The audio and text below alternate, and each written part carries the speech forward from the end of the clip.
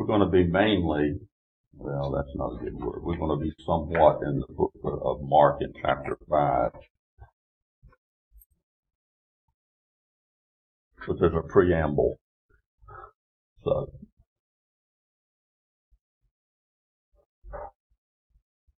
Lord, we always know that unless you speak, our ears are dull and our hearts are hard. So we pray that you would open our ears, soften our hearts, and let us hear your word and understand it and just rejoice in it. So we ask this in Jesus' name. Amen.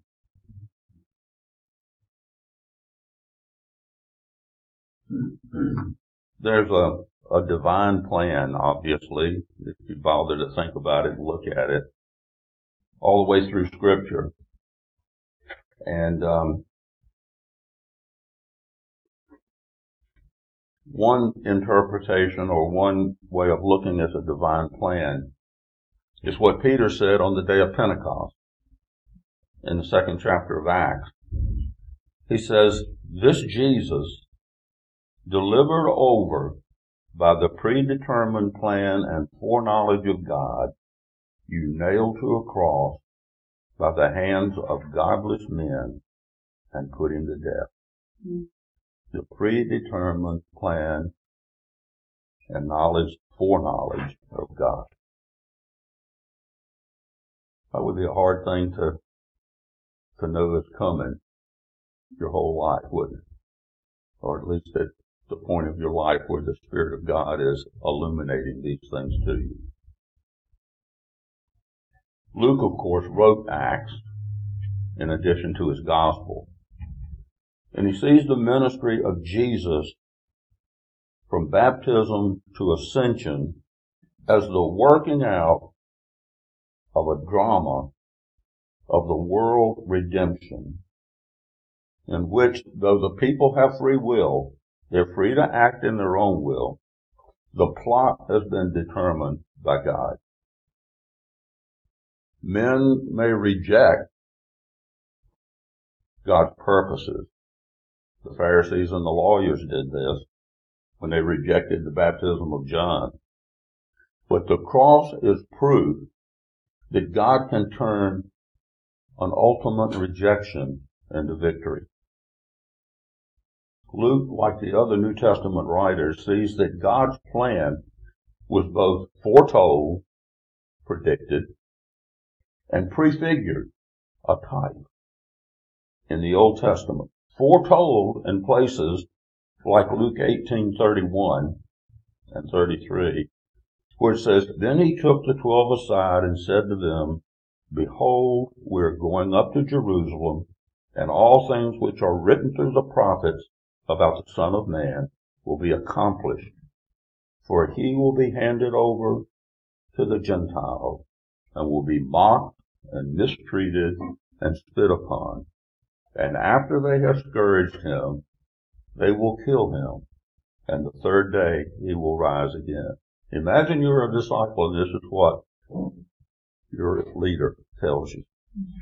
The one that's been doing all these miracles, that's been casting out demons, raising the dead, and he says, "We're going to go to Jerusalem, and this is what's going to happen to you. So pack up, let's go." He's prefigured. He's a type. The Exodus in which God brought his people through slavery to freedom, made them a nation. He bound them to himself by covenant that he gave one people. And Jesus sets his people free from their sins, which enslave them their whole lives, and promises never to leave or forsake them. You know, if you think about Jesus coming to his people, and his people know him not, and you see it prefigured in the Old Testament. You see it in Joseph. Joseph is sitting on the throne, the semi-throne, the right hand of Pharaoh, in charge of where the people live or die. And here come his brothers, and they recognize him not. And the reason they don't recognize him is because he doesn't look like he's supposed to look. Jesus did not look like he was supposed to look. He's supposed to look like a king riding on a white horse, putting down Rome. But he doesn't look like that. And Joseph doesn't look like his brother. Jesus is prefigured in the Old Testament. He's a type. 4 times Luke describes the ministry of Jesus as a divine visit. One example is in Luke 7:16. It says, fear gripped them all, and they began glorifying God, saying, a great prophet has risen among us, and God has visited his people. Luke shows that God works out his purpose through all kinds of references to the Holy Spirit.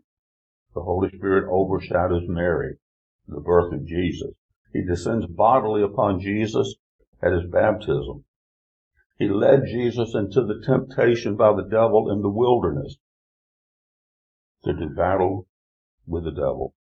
And he anointed Jesus to preach the gospel.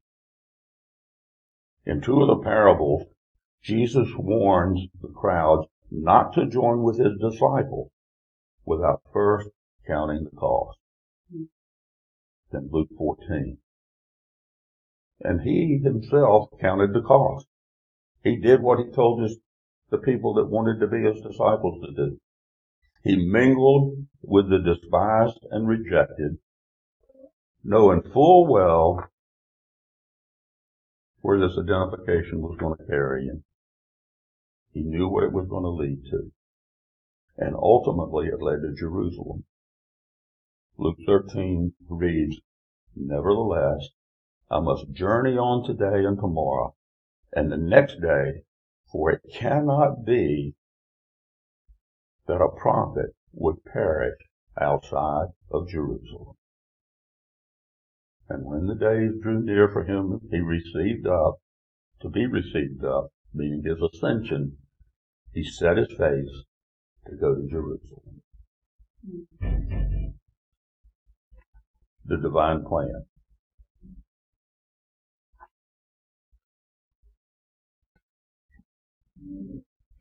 Why did Jesus come? It's a good question to ask ourselves, not just once, but a lot. So that our understanding of who he is firmly planted in our hearts. There are more answers than one to that question, but one prominent one is given in Luke 19:10, where Jesus himself says, for the Son of Man has come to seek and save that which is lost. This is the heart of Jesus' ministry, his work of salvation and his searching for the lost. I think eventually we began to read the Gospels not just as showing us who Jesus is, but also as an ongoing step-by-step unveiling of the Father's unwavering ordaining of Jesus' life to seek and save the lost. Again and again, Jesus meets people at just the right time and at just the right place to accomplish God's purpose. It's all over Scripture. Luke 4:14 is the beginning of Jesus' public ministry.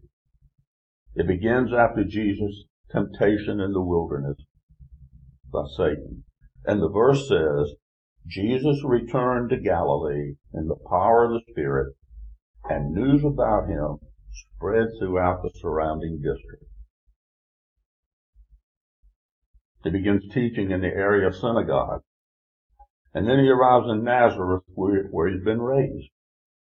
And there he goes into the synagogue in Nazareth and he reads from the prophet Isaiah. The Spirit of the Lord is upon me because he has anointed me to preach the gospel to the poor. He sent me to proclaim release to the captives and recovery of sight to the blind, to set free those who are oppressed, to proclaim the favorable year of the Lord. Do you think he does that today? To set the people free that are oppressed, that are blind, that can't see, that can't understand? And all of this speaks to the compassion of God. It's all the way through Scripture, the compassion of God. It's compassion toward a lost and dying people that he created. He says in Isaiah 54, in overflowing anger for a moment, I hid my face from you, but with everlasting love I will have compassion on you, says the Lord your Redeemer. In fact, in Exodus 34, God passed before Moses on the mountain and proclaimed, the Lord God, compassionate and gracious, slow to anger and abounding in loving kindness and faithfulness. This is who God is. He hasn't changed. Not from then, not now, not in the future, not ever. He's compassionate and gracious, slow to anger, abounding in loving kindness and faithfulness. So at the beginning of Jesus' public ministry, he proclaims that he's the one who fulfills Scripture. He's the promised one. He will set the captives free. He will open blind eyes. He's compassionate and gracious. Jesus modeled for us that he is the Lord of compassion, and so his disciple must be compassionate too. You would think that this would be welcome news for the Jews to hear, that he's compassionate and that he's gracious. But it doesn't take but a moment to see it's not so. Jesus speaks of two instances in the Old Testament where God was compassionate to the Gentiles rather than to Israel in the 4th chapter of Luke. The two examples, one of them is Elijah, the prophet, who was sent to a widow in Sidon during famine. And the famine was everywhere. And Scripture says, well, Jesus says, they didn't go to anywhere in Israel. They didn't go to the Jews. They went to a Gentile in Sidon. And the other example he gives is the prophet Elisha, where Naaman, the Syrian, a Gentile, an enemy of Israel, goes to Elisha, and eventually, and Naaman's a leper.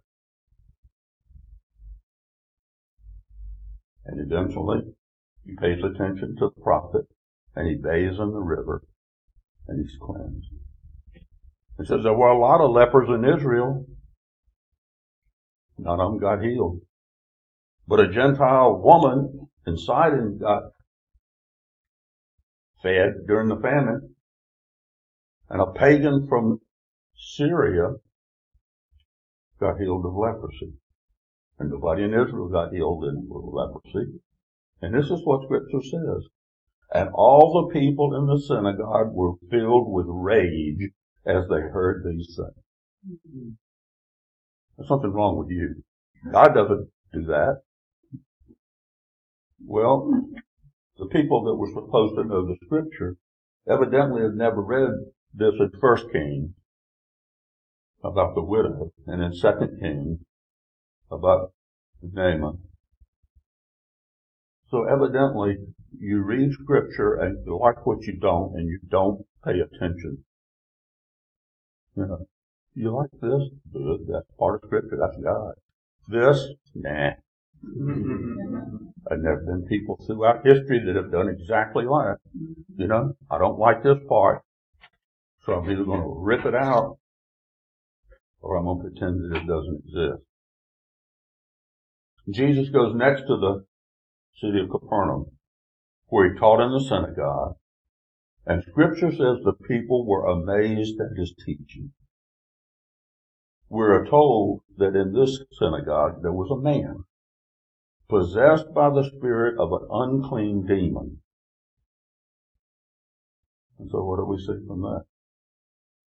We see that Places of worship are not blocks of Satan's presence. He can be sitting next to you in a church. So you better pay attention to what's truth all the time. Scripture. And after leaving the synagogue, Jesus went to Simon Peter's home, where Peter's mother-in-law was suffering from a high fever. Now, this is something that would be something you just skip right over, because the other Gospels say the same thing, except they just say fever. Luke says high fever. Why? Because Luke's a physician. He knows it's a deadly fever. It's not just a fever, it's a high fever, and she's in big trouble. There are little things like this all the way through, and we don't see them, mostly. And Jesus rebukes the fever, and it left her. The sun was setting, yet many who were sick or diseased came to him, and he healed them. Now they came late when the sun was going down. Why? Because it was the end of the Sabbath. And before that, you're not allowed to heal on the Sabbath. Now Jesus wouldn't have paid any attention to it, but the people did. So they didn't come to him until the sun went down. And you can imagine it's the end of the day. And this is why you see all the time people like his mother and his brother saying he's crazy. He's crazy because he hasn't eaten all day. He's been ministering all day. And here's been all day, and here come the people. So, no place for the Son of God to lay his head. In addition, many of the people that he healed, he delivered from demons. And people might have been confused exactly as to who Jesus was. But the demons knew.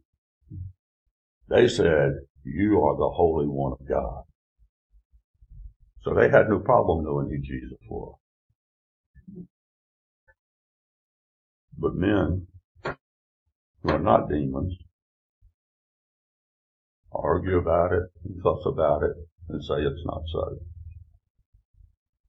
And these healings and deliverances must have continued until late and early the next morning, because early the next morning, Jesus leaves to pray. The crowds follow him, and they try to keep him from leaving. But Jesus must continue preaching the kingdom of God in other cities too. He says, "For I was sent for this purpose." It's God's rule. That's another definition of the kingdom of God. There are many. But one definition of the kingdom of God is God's rule in action. Jesus was sent by the Father. He's got a purpose. He's got a timetable. The Father has his hand on everything. Chapter 4 focuses on the ministry of Jesus to the masses. And now in chapter 5 of Luke, it shifts to the leadership of Israel. Before, Jesus is pictured as a solitary, roving teacher ministering in the synagogues. And now, the full-time calling of the disciples takes place. And the scene in chapter 5 is the Lake of Gennesaret. And you wonder why you get confused with names in the Bible sometimes. And the Lake of Gennesaret is a perfect example, because most of the time it's called the Sea of Galilee. And twice in the book of John, it's called the Sea of Tiberias. And it's called one other that I can't remember off the top of my head. And all refer to the same place. And the crowd's pressing around Jesus, listening to the word of God. And Jesus sees two boats on the shore at the edge of the lake where the fishermen were washing their nets. And in chapter 5 of Luke, verses 3 through 11 say this: "And he got into one of the boats, which was Simon's, and asked him to put out a little way from the land. And he sat down and began teaching the people from the boat. When he had finished speaking, he said to Simon, 'Put out into the deep water and let down your net for catch.' Simon answered and said, Master, we worked hard at night and caught nothing, but I will do as you say and let down the nets. When they had done this, they enclosed a great quantity of fish, and their nets began to break. So they signaled to their partners in the other boat for them to come and help them. And they came and filled both of the boats so that they began to sink. But when Simon Peter saw that, he fell down at Jesus' feet, saying, Go away from me, Lord, for I am a sinful man. For amazement had seized him and all his companions because of the catch of the fish which they had taken. And so also James and John, sons of Zebedee, who were partners with Simon. And Jesus said to Simon, Do not fear. From now on you will be catching men. When they had brought their boats to land, they left everything and followed him. It's easy to imagine Peter might have been a little annoyed with Jesus at this point. He's telling seasoned fishermen how to fish. And what does he know about fishing? Especially since they fished all night and caught nothing. And everyone knew, if they knew the first thing about fishing, is that you do not fish during daytime in the Sea of Galilee. No one did that. But being obedient, Peter obeyed, and the men caught so many fish that boats began to sink. And being aware that he was in the presence of one who exercised the power of God, caused Peter to become acutely aware of his own sinfulness. And I think that's a good clue that the closer you get to God, the more you're aware of your own sinfulness. If you're far away from the light, you can ignore all the shadows. But the closer you get to the light, the darkness, if it's in you, it becomes a blinding darkness.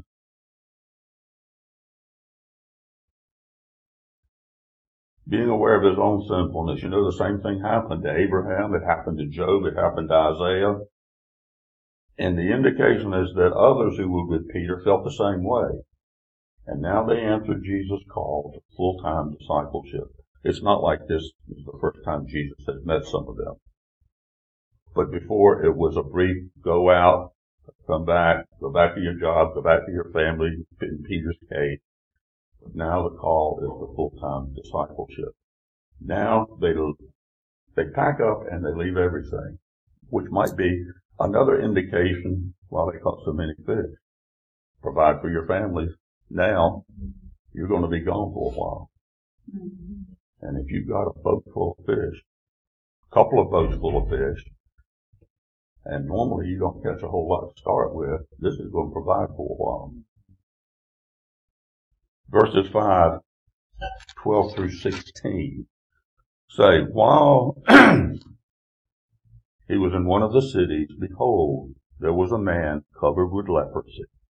And when he saw Jesus, he fell on his feet and implored him, saying, Lord, if you are willing, you can make me clean. And he stretched out his hand and touched him, saying, I'm willing, be cleansed. And immediately the leprosy left him. And he ordered him to tell no one, but go and show yourself to the priest and make an offering for your cleansing, just as Moses commanded, as a testimony to them.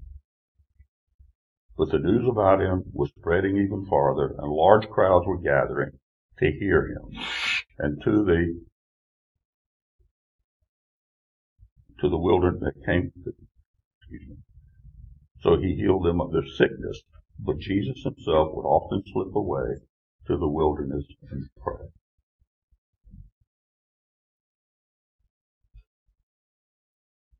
You could be healed of every kind of sickness, but you couldn't be healed of leprosy. You had to be cleansed of leprosy, because leprosy was considered to be judgment of God on your life. So you can imagine how a leper might feel. In fact, let me tell you how one person puts it. He said, we don't know his name. We don't know where he was born or whether he was married or had children or not. All we know is that he was a leper who came to Jesus with a desperate request. Leprosy in Jesus' day was a slow, agonizing journey toward death. Leprosy began with a sense of tiredness and pain in the joints. And then slowly over time, scaly white patches of dry and dying skin appeared on the person's face, hands, and arms. Then the person knew he had an incurable disease. Eventually, these scaly white patches of skin developed into lumps on the face that rendered the person unrecognizable. These lumps burst and emitted a foul stench. As time progressed, the eyebrows fell off. The vocal cords ulcerated so that the voice became raspy and breathing was heavy and wheezy. The final stages of the disease caused the loss of feeling in the fingers and toes, and then all mental faculties began to fail as the leper slipped into a coma and died. But excruciating physical pain was not all the leper experienced. Leprosy in Jesus' day also carried a moral stigma because people believed that all lepers were cursed by God. Every other disease needed to be healed, but a leper needed to be cleansed.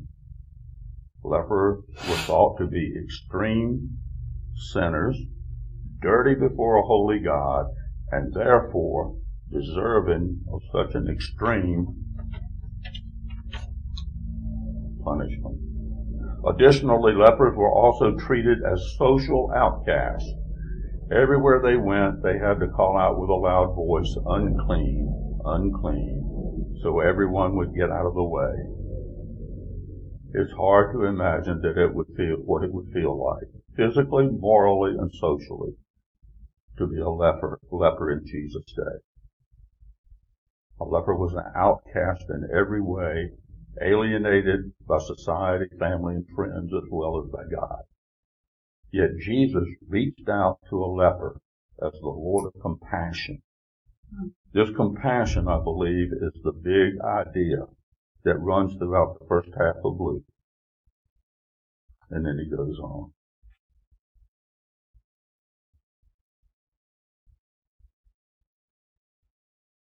Notice that the leper doesn't ask if Jesus can heal him. He asks if Jesus will heal him.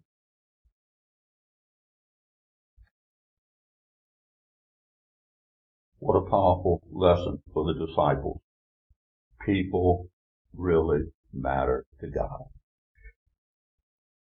A rabbi would not get within, pick a number, distance from a leper. Much less talk to him, much less touch him. Because you're defiled, you're going to catch this, and he's unclean before man and God. And Jesus touches him.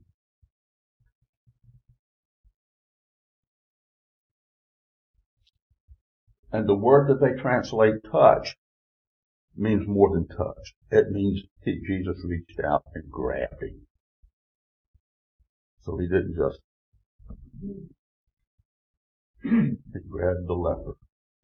And from all these people, remember later what Jesus told people that wanted to be his disciples, count the cost? Well, he's got Pharisees and lawyers and scribes watching him, and he touches an unclean leper. Are they grateful? Are they awestruck because of what Jesus does? Maybe. But they still condemn him because he did it. People matter to God, and they have to matter to us too. And the next recorded verses in Luke 5 show that Jesus is beginning to attract curious religious leaders to his teaching. 17 through 26 reads,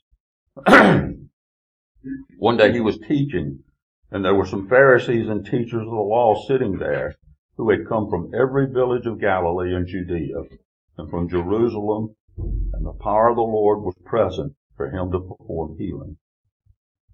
And some men were carrying on a bed a man who was paralyzed, and they were trying to bring him in and to set him down in front of them. But not finding any way to bring him in because of the crowd, they went up on the roof and let him down through the tiles with his stretcher into the middle of the crowd in front of Jesus. Seeing their faith, he said, Friend, your sins are forgiven you. The scribes and the Pharisees began to reason, saying, Who is this man who speaks blasphemy? Who can forgive sins but God alone?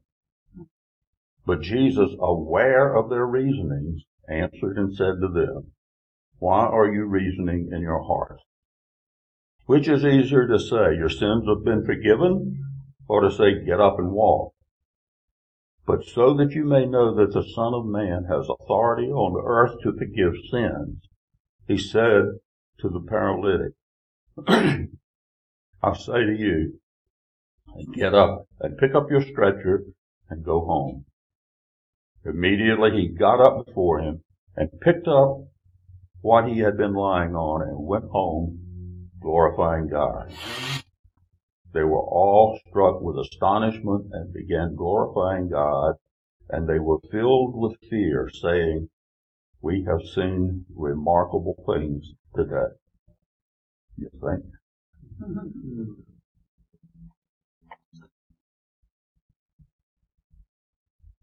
If you look at the scripture again, you'll notice that though there was a large crowd, so big a crowd that the people carrying the paralytic man couldn't get through, they had to go up to the roof, and all those houses then, or so many of them, have outside stairs that went up to the roof. So you've got a huge crowd standing, listening to Jesus. Except for the Pharisees. They're seated.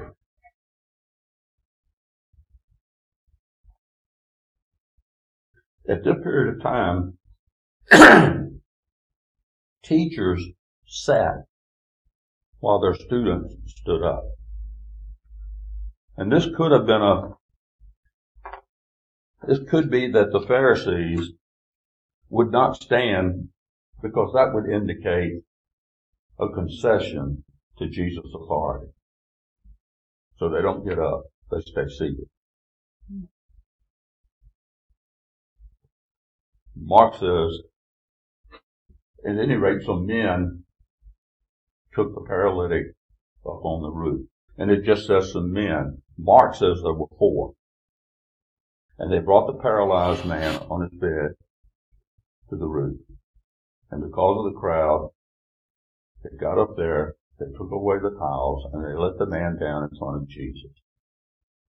And Jesus' first words have to do with sin, not with sickness. Jesus said, Friend, your sins are forgiven you. And this provoked a reaction among the scribes and Pharisees. They might not have stood up and screamed, but Jesus knew what was in their hearts, and he tells them. They correctly understood that only God can forgive sin. But they incorrectly assumed that Jesus is guilty of blasphemy. For making the kind of statement that Jesus made, he could be stoned because he was claiming to be God. And that's punishable by death in the Jewish community. They stoned him. Jesus knows what they're thinking. He asks, which is easier, to heal or to forgive sins? If I say your sins are forgiven, there's no visible proof that what I said is true. You can claim the ability without having to prove it.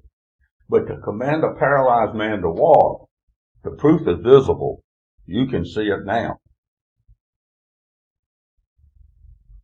So Jesus has set things up to show that he has the power to do both. He's seen the faith of the paralyzed man, and he's seen the faith of the four that lowered him down.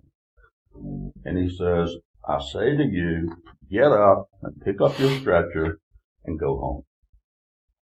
And the man did just that. He got up, he went home, glorifying God. And you might not have thought so, but we're getting to the end of the chapter. Verses 27 through 39 reads, And Levi gave a big reception for him in his home. And there was a great crowd of tax collectors and other people. I'm sorry, I should have skipped the first two there. And after that he went out and noticed a tax collector named Levi, Matthew, standing in the tax booth. And he said to him, Follow me. And he left everything behind and got up and began to follow him. And Levi gave a big reception for him in his house. And there was a great crowd of tax collectors and other people who were reclining at the table with him. The Pharisees and their scribes began grumbling at his disciples, saying, Why do you eat and drink with the tax collectors and sinners? And Jesus answered and said to him, It is not those who are well who need a physician, but those who are sick. I've not come to call the righteous, but sinners to repentance. And they said to him, The disciples of John often fast and offer prayers. The disciples of the Pharisees also do the same, but yours eat and drink. And Jesus said to them, You cannot make the attendants of the bridegroom fast while the bridegroom is with them, can you? But the days will come when the bridegroom is taken away from them, and then they will fast in those days. And he was also telling them a parable. No one tears a piece of cloth from a new garment and puts it on an old garment. Otherwise, he will both tear the new, and the piece from the new will not match the old. And no one puts new wine into old wineskins. Otherwise, the new wines will burst the skins, and it will be spilled out. But the skins will be ruined. But new wine must be put into fresh wineskins.